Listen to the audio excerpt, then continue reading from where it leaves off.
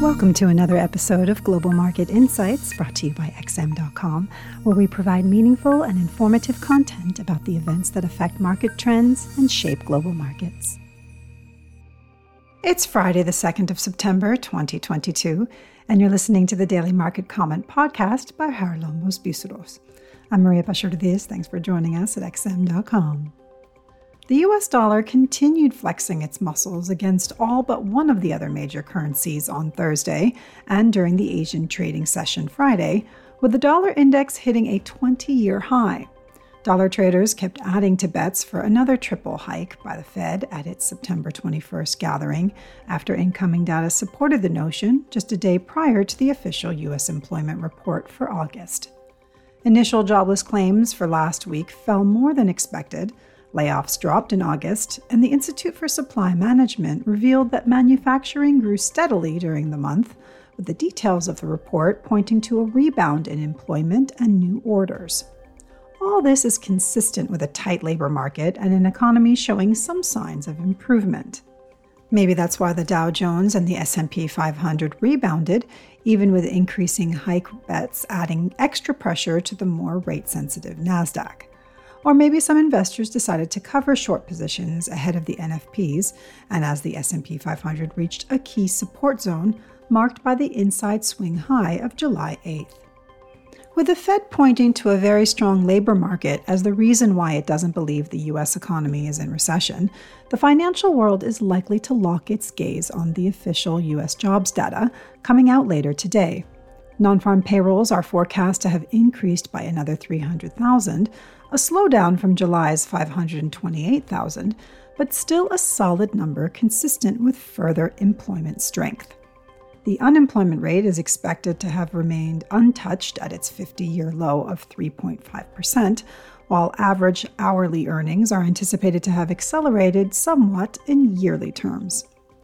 Another round of strong employment numbers could add to the already high probability of another 75 basis point hike by the Fed. However, with the dollar staying very strong heading into the release, there is the risk of profit-taking if the numbers just meet their forecasts. For the dollar to keep flapping its wings, the result may have to be better than expected. Now, in the case of a disappointment, the greenback may pull back, but it is unlikely to reverse its uptrend. 1 month's worth of data is unlikely to terrify the Fed. After all, some officials, including Chair Powell at Jackson Hole, have already expressed strong determination to bring down inflation, even if that results in a slower economy and a softer labor market. Those are the unfortunate costs of reducing inflation, the Fed chief clearly said at Jackson Hole. Due to the widening rate differentials between Japan and the US, the yen was hurt the most, with dollar-yen breaking and sustaining a close above 140.00.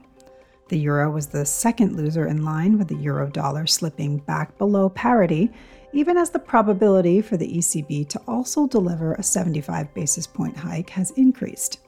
This confirms the narrative that euro traders are more concerned that the ECB's actions will assist in pushing the euro area into recession rather than trusting it to tame inflation. The only currency that stood its ground against the greenback was the Canadian dollar. The loonie came under strong buying interest, with its traders taking the probability of a 75 basis point rate increase by the Bank of Canada at next week's gathering to 85%, despite the latest GDP data showing that the Canadian economy grew by less than expected in the second quarter. Yet it's hard to imagine the risk-linked loonie continuing to outperform the safe haven dollar in a risk-averse environment, even as both the Fed and the Bank of Canada appear overly hawkish. However, with the Canadian economy performing better than some others, the Canadian dollar may add to gains against the already wounded yen, euro, and pound.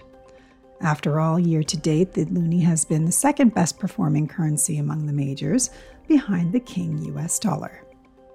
Thanks for listening. This was today's Daily Market Comment here at XM.com.